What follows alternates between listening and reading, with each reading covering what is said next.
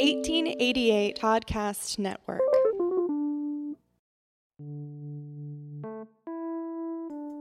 I'm John Barrett Ingalls, and this is The How, the Why, presented by 1888.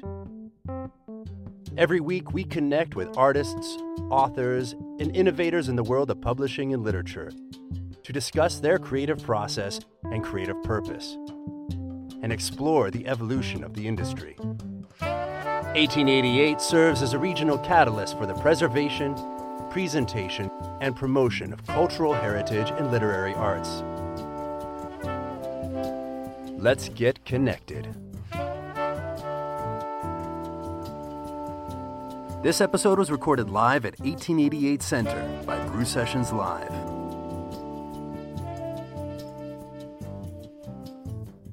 This is the How, the Why podcast live at the 1888 Center. And today it is my pleasure to have Martin J. Smith join us. Everybody, please welcome Martin J. Smith. Martin is an author, a teacher, an editor, a journalist, and can't hold a job is basically or you need every job. And what I love to do in these conversations is to find out the beginnings. So I love to find out where the passion started from, where the love of writing started from, and storytelling. So if you wouldn't mind like talking or telling us a story of one of the first times where the language and story art came into your life. I can pretty much tell you the exact moment. So yeah, there is a story there. I went to Penn State University along with my wife Judy, and in the 1970s, I was one of those post-Watergate era journalists who were drawn into that line of work by the idea that journalists could be heroes. I thought that was a kind of, I'd like to be a hero, that'd be cool. And I enrolled in Penn State. When I enrolled in Penn State, I was actually a political science major. And I took one or two semesters of classes with political science. And they were using words like paradigm and dichotomy and things that I just had to rush home and look up. You know, I had no idea what they were talking about. And it bored me to tears. And I kind of stumbled around for about a year after that, trying to figure out, okay, I thought that's what I wanted to do, but that's not what I want to do. And I was always writing, and so I must have written a little essay or something, and I took it into the offices of the Daily Collegian at Penn State, which was the daily student-run newspaper there. And, just said, would you be interested in publishing this? And they said yes. They read it and bought it, and I thought, that's cool. I think they actually paid me $5 for it. But more importantly was I stumbled into a newspaper newsroom for the very first time in my life. And there, back then, you remember the old wire machines that actually spewed out newsprint, on these reams of paper, and they would, chatter all day long and spew this stuff out into the newsroom, and people would go over and rip something off it and go, oh my God, there's something going on in Bulgaria. We have to, and it was exciting. It was, you felt very connected to the world. People were disappearing into the dark room and doing God knows what, and it was just an environment, arguing politics. It was this round-the-clock environment of engagement and excitement about what was going on in the world. That was it. I literally changed my major the next day to journalism, and that was 40 years ago. Never looked back. Well, there's an immediacy too in journalism. There's not you don't have the luxury. I've been working on a novel for 12 years. You don't have that luxury in journalism because even with my book, I'm discovering that the world has changed way too fast and far beyond where my story took place. So taking journalism and finding a career with it, it's one thing to study. How did you go about finding the career and launching that as a career? There used to be a fairly predictable sequence of events that would happen in a journalist's life. You would get out of college with your, shiny new journalism degree, and you would go to work for a small paper and you would make $150 a week, and you would cover city council meetings and sewer board meetings and so forth. And then maybe a year or two down the road, you would move to a slightly bigger paper, a bigger market. And then, there were at the end of that line, supposedly there were these destination papers, the New York Times, the Los Angeles Times, the Wall Street Journal, whatever your interests were. And I followed a fairly predictable path that way, with the exception of, at some point along that route, I decided that the kind of writing I liked to do really was more long-form journalism, and magazines were more suited to that than newspapers. But I got lucky. I was working for a magazine at the old Sunday magazine of the Pittsburgh Press, and I got a job offer at the Orange County Register, and it was interesting to me. I thought, I'd love to go out west. I've never been west of the Mississippi and find out what that's all about. But I didn't have to leave. I had a good job, one that I wanted. And so I got to be coy and play hard to get, during that job interview process. And the longer it stretched out, the better the job got. And the job I ended up settling on was a job that it had no daily deadlines. It was more like magazine writing within a newspaper. It had no daily deadlines, week to 3 week deadlines for the kinds of stories that I could go out and find.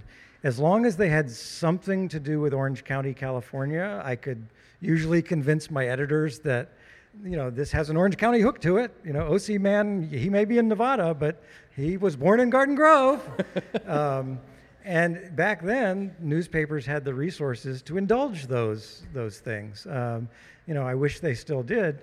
But for at least the first year or two after I got out here, I had the dream job. I could go out and find great stories, figure out what the Orange County angle was on it, and convince my editors to fund it. Those were, looking back now, we know those were the golden days of newspapers. We understand that newspapers no longer have those kind of resources, but I was the lucky beneficiary of a time when they did. These people of interest stories, and yep. Now that there's a challenge in thinking about that now in this era. I could go online and research things or people in Orange County who might be interesting, or find a story. But back then, how would you go about finding your stories? I'm a newspaper reader as well as a newspaper reporter back then, and I think if you read the newspapers or scan whatever headlines, however you scan them, looking for those moments of potential. And I'll give you an example from the book. There's a profile in the book, Mr. Las Vegas Has a Bad Knee, of a guy here in Orange County named Dick Dale, who some of you may know, is known as the king of the surf guitar. He was sort of the Elvis of Southern California in the early 1960s. That entire story, and I've written multiple stories about Dick Dale over the years.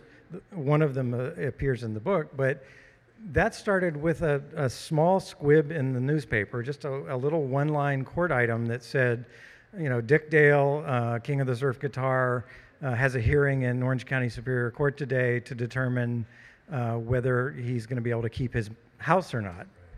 I thought, okay, just on the surface of that, with one paragraph, it looks like a rock star at the end of his rocket ride. This has great potential to be a terrific story. So I went over to the hearing, and it turns out it was me and Dick Dale and his girlfriend, in front of the judge. At the end of that hearing, it turns out this was the last of a series of bankruptcy hearings, and the judge said, you got 24 hours to get out of your house. The sheriff will be there at 7 o'clock tomorrow morning.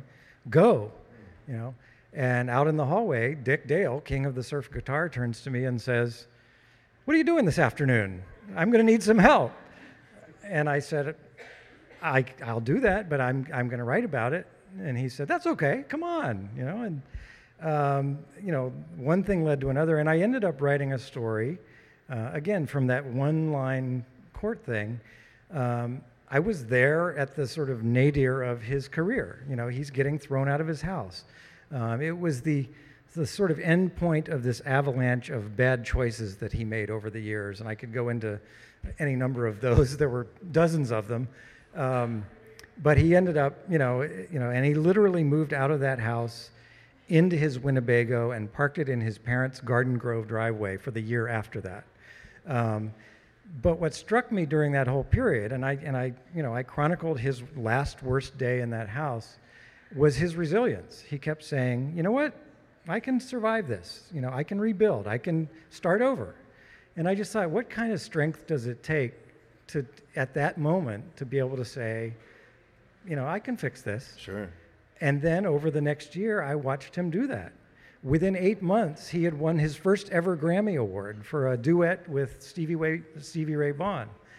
2 years after that moment, his classic song Miserlou is used as the opening salvo of Pulp Fiction. And suddenly Dick Dale is bigger than he's ever been in his life.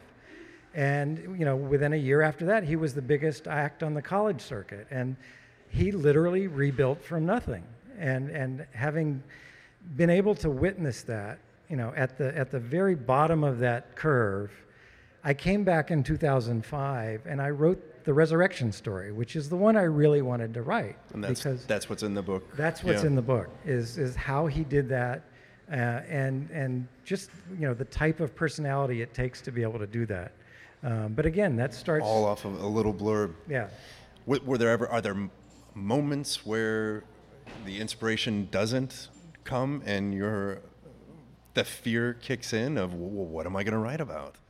I do think that's a function of confidence for any writer. I think those things go off the rails all the time, and you have a choice. You can, do nothing, not write the story is dead, or you can write the story that the universe has given you. And the title essay of this collection, Mr. Las Vegas Has a Bad Knee, is a perfect example of that. I was working at the Los Angeles Times Magazine at the time, and Wayne Newton's people called, Mr. Las Vegas, and they wanted, hey, would you like Wayne to give you a tour of historic Las Vegas? And I'm thinking, yeah, Mr. Las Vegas, tour of historic Las Vegas, how good can that be? That's cool. We signed on, and well, apparently his people didn't really clear that with Wayne. They just thought this was a great idea, and so, I should have known as I tried to set up the interviews, it was hard to get a hold of Wayne to talk about this. And finally we did. We got and he said, oh yeah, I can show you all around. The old, Sands Hotel, it's not there anymore, but the tunnels that Howard Hughes built, might be there. And, and I said, okay, where would you stay in historic Las Vegas? If I were coming over there, what would you recommend? Oh, stay at the Frontier, Well, at one time, the Frontier Hotel was, the bee's knees of Las Vegas. By the time I got there, they had bikini mud wrestling in the lobby and, 24-hour porn channels and, okay. So I got to Las Vegas. We finally scheduled a date to go to interview and take the tour. And I'm literally standing at the front check-in counter of the Frontier Hotel, which is like the checkout line at Costco at that point. And the phone rings, and it's Wayne. Wayne's people say, oh, Wayne blew out his knee last night. He can't be there. So we had spent months arranging this historic tour of historic Las Vegas, and it all goes off the rails. And so at that point you can say, okay, story didn't work out, nothing left to say here.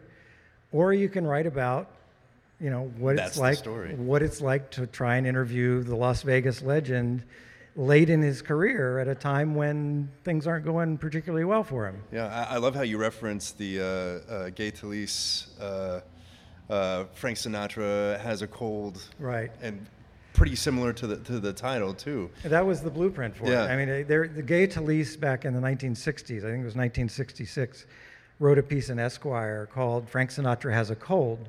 And it was one of the great breakthrough personality profiles in magazine journalism.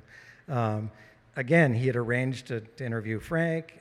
He kept, he got as far as Frank's entourage, but every time he tried to schedule the interview with Frank, oh, Frank's got a cold, can't talk to you today. And so it was a master class by a journalist in how to write a profile of a subject without ever actually getting access to that subject. He had to work the perimeter that whole time.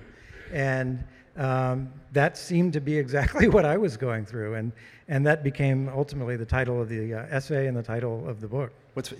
There's something else, too, you captured in that essay, and I sensed it through a lot of the others. There's a sense of things disappearing.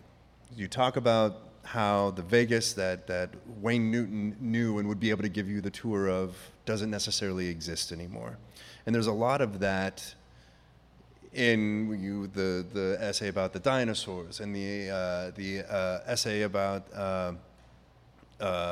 even Dick Dale and the career fading. And I feel like California kind of has, and I was going to save this for later, but since we're talking about the Wayne Newton, California has this feeling, and we're here in the heart of Old Town Orange, right, which has a very classic and historic feel to it, but slowly but surely it's disappearing. And you don't necessarily, maybe you see that in the rest of the world. Maybe I'm just like floating in my own thoughts with this, but I feel like California, because it's such a young state, its history isn't that old and it's easily reinvented.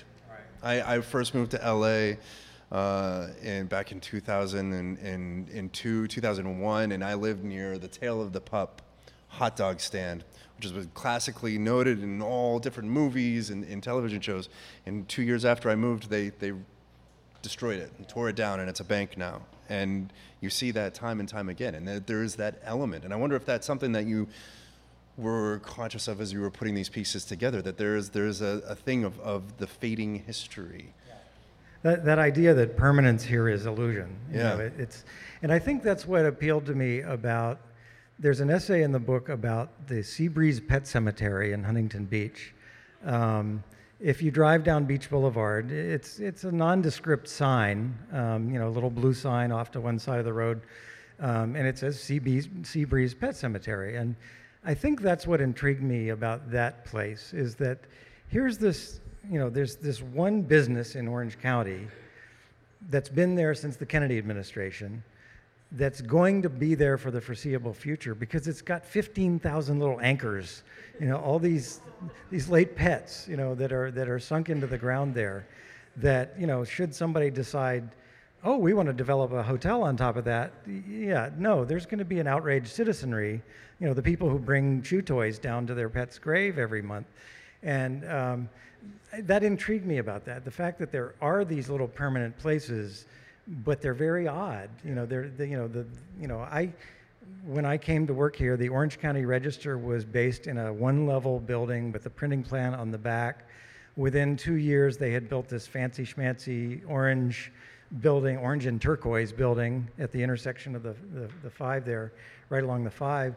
And that was the new building. Well, guess what? They've moved out of the new building, and they're going to tear that down, I think, right, and turn it into something else. That was only 30 years ago.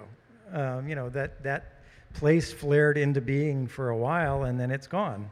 And I just think that's kind of startling, particularly for somebody like me who moved here from the East Coast, where there are buildings built in the 1700s right. that are still around. And we don't get that kind of history. And that history that we do have, and maybe it's because it was developed in the 50s or the 60s, and it just doesn't, or the 70s, and doesn't withstand time. The sense of aesthetic is unappealing. I don't know. I don't know what it is, but I get that. I get that. And, being a native Californian, I see it a lot.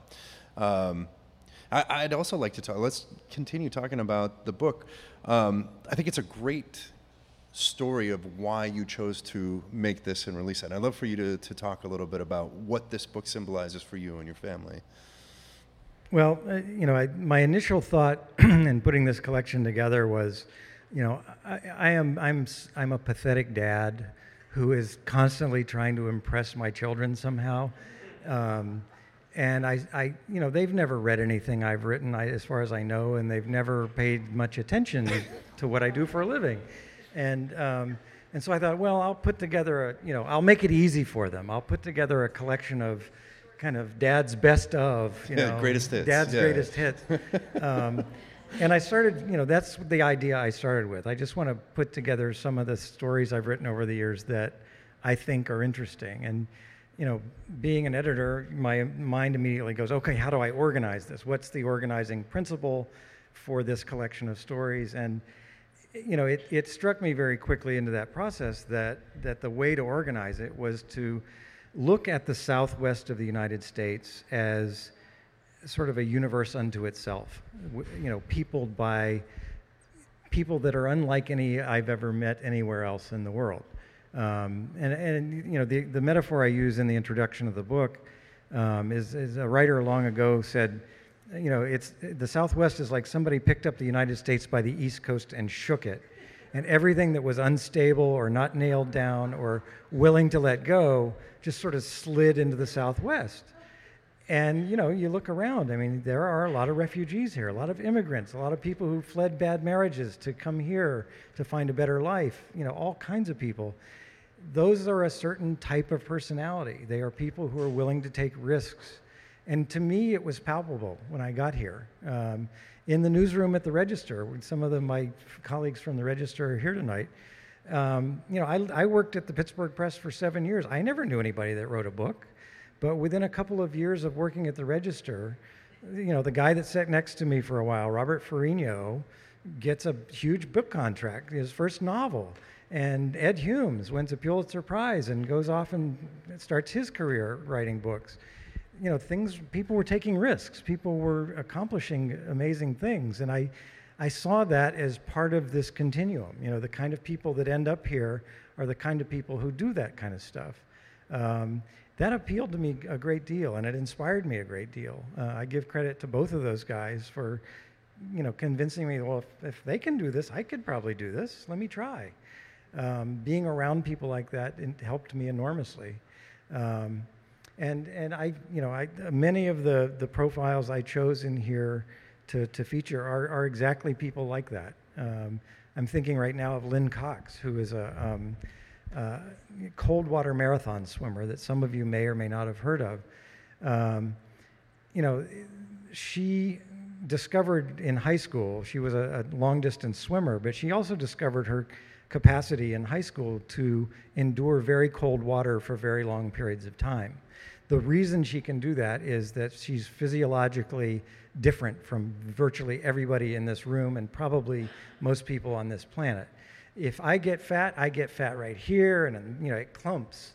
When Lynn's fat is spread equally, like a wetsuit under her skin, goes all the way down to her wrists and ankles. So she's insulated in a way that most people are not. And so when she was 15, she set the record for swimming the Catalina Channel. And then, I think she said it twice, actually. Then she went off at age 17, I think, and swam the English Channel and set the record for that. Somebody broke it the following year. She went back and broke the record again, and broke the men's record while she was at it. Just this extraordinary athlete who, by the age of 20, had kind of done everything a marathon swimmer can do. But because she recognized her unique abilities, she decided she was going to start doing cold water marathon swims. In 1987, she swam the Bering Strait between Alaska and the Soviet Union. There are two islands in the Bering Strait. The international date line runs right between them. She swam 2 miles from one to the other in 37-degree water. Now, if I get into water and it's like less than 75, I'm dying. She did that without a wetsuit, to prove that how close those two countries were. And this was, again, at the tail end of détente, with the whole, Gorbachev era, where the United States and the Soviet Union were starting to notice each other again. She did that to prove a point. Look how close our two countries are. I swam from one to the other. That's the kind of athlete that interests me. And again, she was one of those people that just sort of took risks here that I don't think anybody ever imagined taking, but she did. What other aspects of these stories went into your curation process in choosing them to be in the book? Well, I wanted a mix of people and peculiarities and what else is the headline say? People, places, and peculiarities. I wanted a mix of things. I didn't want it to be all people. So in choosing people, I chose people like Lynn Cox or Dick Dale, people who I thought whose stories said something about the Southwest. The peculiarities were pretty fun to kind of sift through. Like the Mickey Mark. Yeah, the Mark of Mickey, great example. So years ago, Disneyland was not quite the corporate monolith that it is today. It used to be that you could actually write stories about Disney without getting a cease and desist letter or getting a call from their lawyer.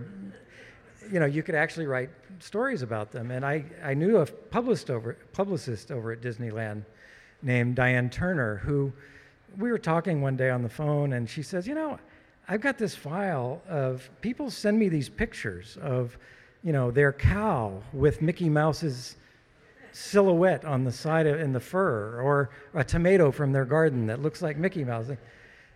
And where do these stories start? Can I come over and look at that file? And you get this, she did. She let me come over and paw through this file of photographs that people had sent her from all over the world. Here's a birthmark on my baby's butt, it looks like Mickey Mouse. And how odd is that? And so I wanted to have plenty of peculiarities in there as well. So the places I did a piece about the Condor Recovery Program, which was in the late '80s up in Ventura County. Again, you always try to find people at a crossroads or programs at a crossroads where it may not be the high point of their life or the low point, but it's a moment when they have to make a choice. And the moment that I got involved with the Condor Recovery Program was I followed them as they were getting ready to take the last breeding female condor out of the wild into this captive recovery program. That's the moment you want to get involved, because this is a threshold moment for that program. This is a species that's dying. It was down to, I think there were 12 left in the wild, and they were going to take the last breeding female out of the wild into this program. I wanted to be there for that. I thought that would be a great moment, and it ended up being, it's a great success story. There are condors, you trip over them now. There's condors everywhere. But, taking AC3, which was the name of this particular condor, adult condor 3, taking her out of the wild and putting her into that program, she ended up dying, but her offspring are still out there flying around now. And the species is fully recovered, and I don't know that it's off the endangered species list, but very close to it. But again, catching those scientists in that program at that particular moment, I thought was important. And what was the process of organization, of placing stories where they are in the book? What was that work like, or did it just fall into place? I think I wanted to mix it up. I didn't want it to be people, and then a section on places, and then a section. And here's a peculiar. I wanted to mix them up a little bit. The only one I consciously placed was an essay at the very end about place. It's about a house that my family lived in for 15 years. My wife was a city manager, and she got this house as part of her job, and it was a house. I'd never even been in a house like this before we moved in.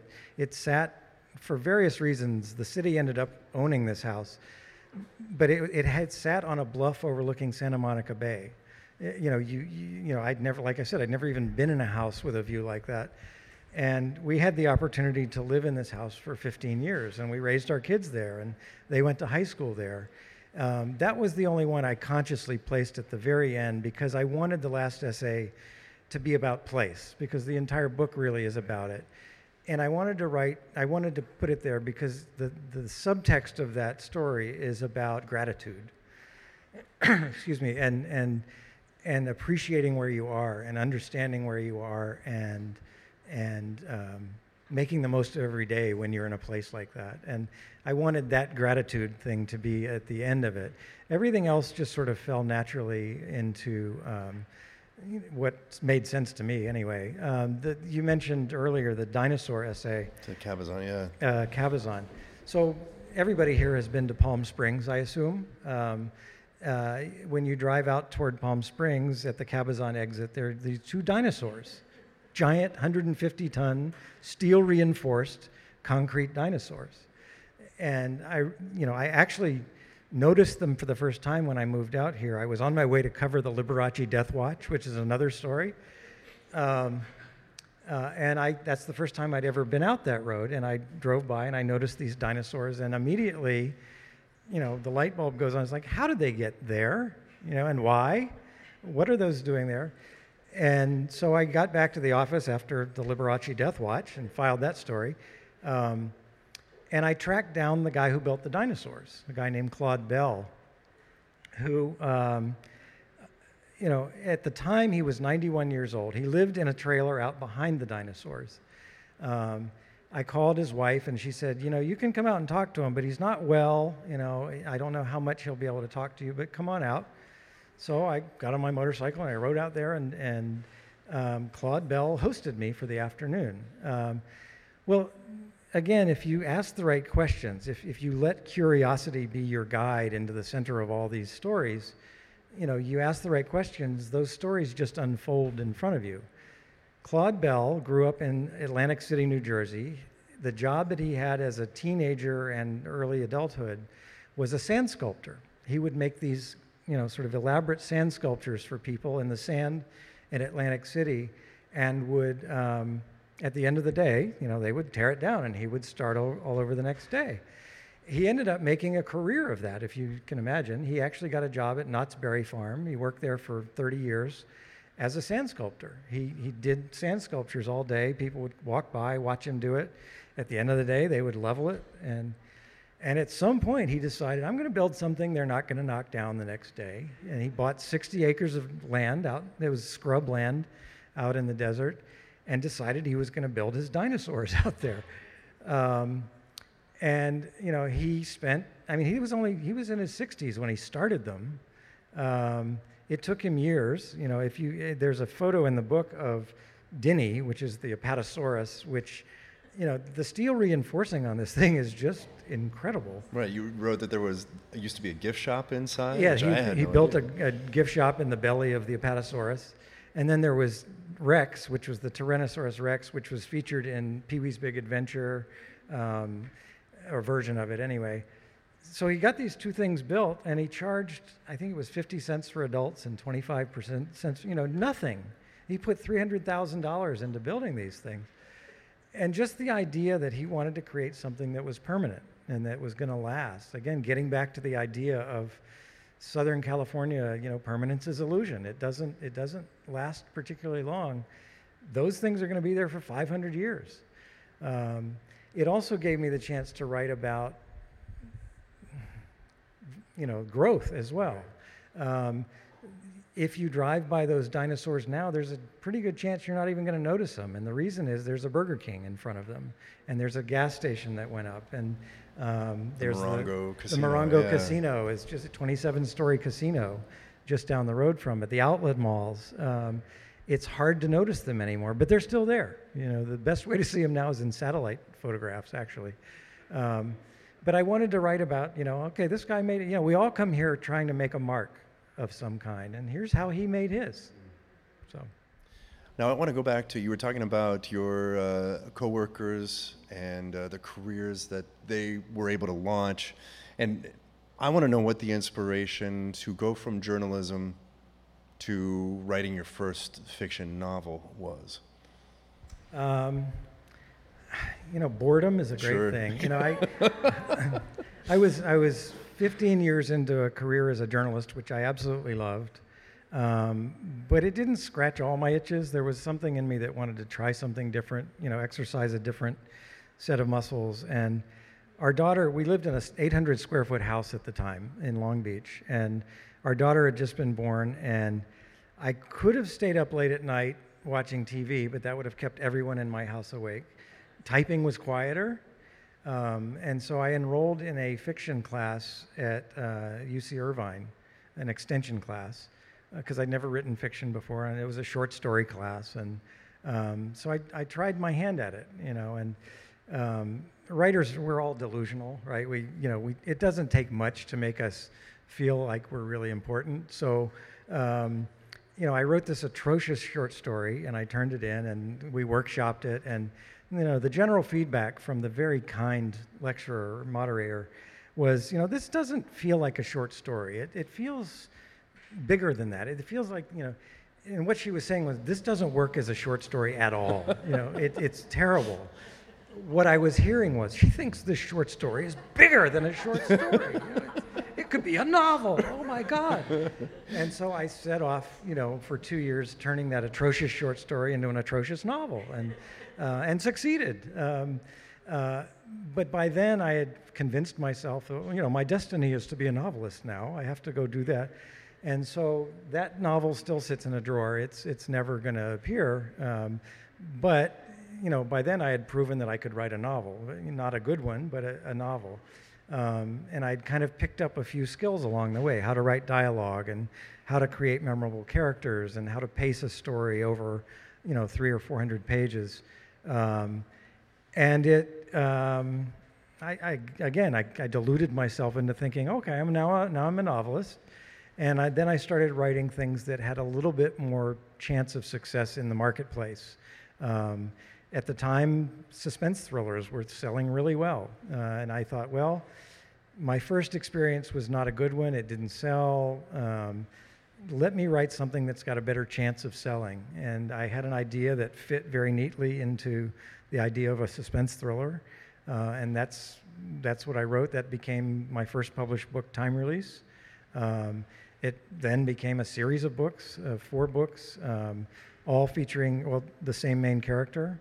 And there used to be, I had the benefit of my boss at the magazine. I worked at Orange Coast Magazine twice, once back in the mid-90s and once for the past 9 years. In that first go-round, my boss at the time, when she found out I had a contract for a novel, she goes, "Oh, you should talk to Dean Koontz." And I was like, "Yeah, Dean. I'll just call Dean." My buddy, right? My buddy. And she goes, "Oh, I'll have him call you." And literally the next day, the phone rings, and it's Dean Koontz. He goes, "You want to go to lunch?" And I said, "Yeah." First question, "Dean, how do I get from where I am to where you are? Right. How do I climb the pyramid?" And he said, Dean Koontz is a very smart guy. I've only read a couple of his books, so I can't say whether he's a good writer or not. I do know he's a really smart businessman. And he was very straight with me. He said, and this was in 1996, he said, "Figure you got 5 books to get from where you are to where I am, or at least approaching that. The first book is going to be sometime in those first 5 books, you've got to write what's called a breakthrough book. It's got to pop onto the bestseller list. People have to talk about it. If you get to 5 books and you have not written a breakthrough book yet, you need to change your strategy. You need to write under a different name, or you need to write a different kind of book. Okay, now I have my roadmap. I have 5 books. I've got to get out there and see how this goes." Well, by the time my first book came out, that window had shrunk to 3 books. Publishers were willing to give you 3 books to get a breakthrough book. And if not, then time to change your strategy.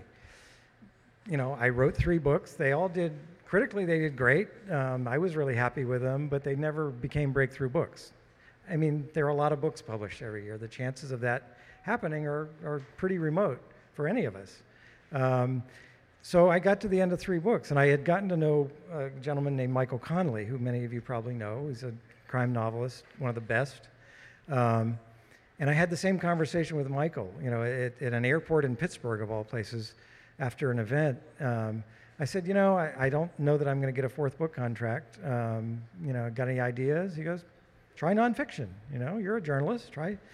And so I decided, that's probably a smart thing to do. And I co-wrote 2 nonfiction books after that. Took a break from the fiction and started flipping back and forth between the 2. And that's what I'm still doing. Now talk a little bit about the process of writing fiction in comparison to the process of writing nonfiction in comparison to the process of your journalistic work? I find fiction to be heavy lifting and hard, as I'm sure you do too. You're creating it, you're not chronicling it. You know, journalism requires curiosity and powers of observation and powers of interpretation and empathy and, you know, things that I had gotten pretty good at over the course of a career. Fiction requires a whole different set of skills. You know, you've got to create characters that are properly motivated. Sound familiar? Yeah, one of my students is here. Properly motivated characters, and you've got to pace it. You know, you've got to structure it and pace it. You've got to make sure there's no contradictions in that character, and if they are contradictions, you've got to make them really interesting and well motivated. You know, that to me is the act of creation, not the act of chronicling. Right. And that to me is not natural. That to me is that's heavy lifting. So. Now, what about journalism aided your fiction work? You know, we've talked about this in class the other day about, we were talking about research. You know, people are writing scenes that they need to know what the inside of an Alzheimer's facility looks like, or they need to know what the inside of a morgue looks like. And, you know, to me, picking up the phone and imposing on somebody is just second nature. I'm a journalist, right? So, you know, calling the morgue and saying, you know what, I'm a novelist, I'm writing this story. I would love to come over and watch what you do for a couple of afternoons. I'm not going to write a story in the paper about it. I need to know. You know, that's second nature to a journalist, picking up the phone and going over and inviting yourself into someone's life and recognizing that people love to talk about what they do and who they are. They're not going to tell you no if you're sincerely interested in what they do and you want to know how they do what they do and why they do what they do. To me, my imagination is not good enough to come up with the details that I can pick up in an afternoon at the morgue. The example I used in class, the spider plants. So I'm at the morgue in Pittsburgh. I invite myself into all kinds of morgues. And I was at the morgue in Pittsburgh, which is this wonderful sort of Gothic architecture. It looks like a morgue should look. You know, it looks like something out of a Dracula movie. And, you know, the details that you pick up while you're there, to me, are what brings the fiction to life. For example, you know, who knew, but if you go to the morgue, they have there was no central air conditioning in this morgue. It was built in the 1800s. And so all the offices have window air conditioners. In the summer, the condensation seeps down the walls. You know, that's what a morgue should look like, right? You know, this gooey place. And, you know, once you're in where they do the autopsy room and you notice that, you know, oh my gosh, there's all these spider plants hanging around here. What's that about? And you ask somebody and they tell you, well, in fact, spider plants thrive on the fumes of formalin, you know, with formaldehyde. It's good for the plants absorb it. It smells less like formaldehyde in here. Well, that's a cool detail to throw into a morgue scene. You know, you're not going to see that on CSI. What you see are backlit, dramatic people. You know, what really happens is you've got a bunch of bureaucrats kvetching about pay raises and vacation time, and the bosses at the county, you know, don't respect us, and that's what a real autopsy is like. You know, while they're doing their work, you pick up details. The striker saw, you know, that's the saw they use to cut the top off the head to remove the brain. You know, how would I have ever known that or imagined that? So that, to me, you know, that's how journalism informs the fiction. It never occurred to me that it's not my place to call a morgue and invite myself in. So, I'd love to know how the other hyphen in your career line as an editor informs your work as well. And the fact that you get to see all these, I guess as a teacher as well, you get to see all these other people's work and kind of pick it apart and dissect it and find out what works and what doesn't and how that changes the way that you approach a piece. Editors have to be, I don't know. I think editors and writers are of the same ilk, in that they have to organize their thoughts quickly, structure things in a way that makes sense. Being an editor, I think, is sort of a super organizer kind of role. You look at one of the things that sorry if I'm repeating so much from our class, but one of the things that I often emphasize is, ask yourself the question, what's the best particular way to tell this particular story? And in my case, it's either fiction or nonfiction. How do I approach that story? But, looking at the material and deciding, okay, this is a story, what's the best way to tell that story? I think that's an editor's function. That's where as a writer, you're just ready to blurt it out and start telling it like you were telling it to somebody in a bar. An editor has to step back and say, okay, let's think about this, particularly at a magazine. This has to work graphically as well. Are we dealing with photographs or illustrations, typography? How do we want this to sit on a page and strike people? What's the first impression we want to make with this? It's storytelling in multiple dimensions. That appeals to me. When it's my own writing, I have no idea whether, I'm as critical of myself as I am of other people, but I try to apply the things that I teach to my own stuff as well, and see if it passes that test. Again, I need an editor. Everybody needs an editor, and I've been fortunate enough to have a number of really good editors, book editors, over the years. I'd love to talk a little bit about the future, and I'm just curious, especially after reading these stories, do you have any interest in compiling another book, but new, of continuing this journey and this exploration of the Southwest? Probably not the Southwest. One of the things or California, and more specifically, or well, I live in Colorado now. Okay. And again, my life has sort of fallen into I'm living the 3-act structure that I teach. My first 29 years were spent in Pennsylvania. My second 30 years were spent in California. We moved to Colorado 2 years ago in what I imagined was the start of the 3rd act of my life. My wife says the final act, okay, maybe. So, I find myself writing the stories that I'm surrounded by up there. I just wrote one. Anybody who's Facebook friends with me knows that I write obsessively about our dog. But it's the story of this dog that went from being a city dog raised in the city to being transported to a different planet where he's now got moose and fox and all these things to deal with. Porcupines. We had a little interesting porcupine episode. He's much more interesting to write about than we are. So I've been writing about his transition from the city to the country, and I was a big fan of E.B. White's. E.B. White was a writer, you know him from Charlotte's Web. He wrote Charlotte's Web. But Charlotte's Web was the result of a move he made about 10 years before he wrote it. 10 years before he wrote it, he was a writer for The New Yorker, staff writer, who had an opportunity to buy I believe it was a sheep farm in Maine, move out of Manhattan to Maine. And The New Yorker said, we'd like you to still write, So he started writing about his reality at that time.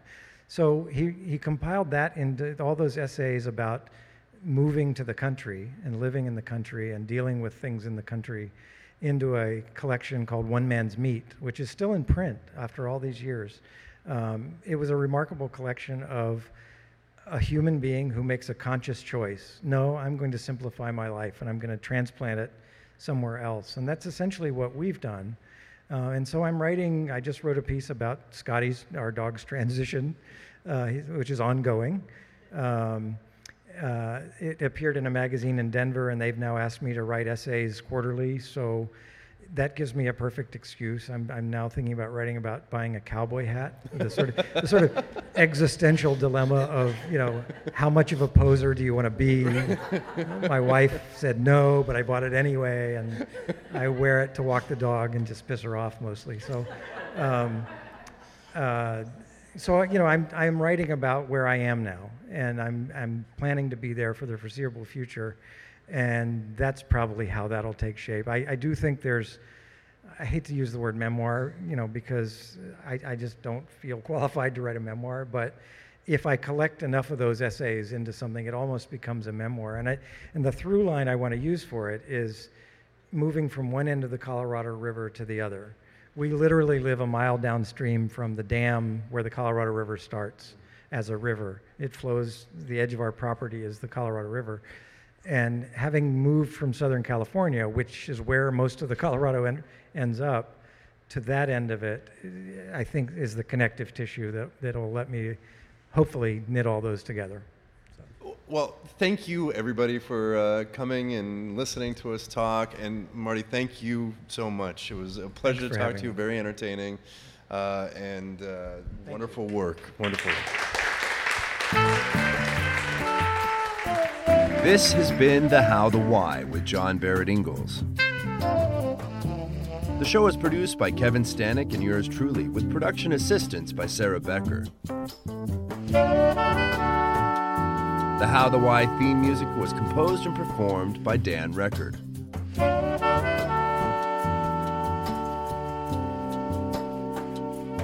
Please consider supporting 1888 and our mission. Become an 1888 advocate by purchasing our books, participating in our programs, and pledging today. For more information, visit 1888.center. That's 1888.center.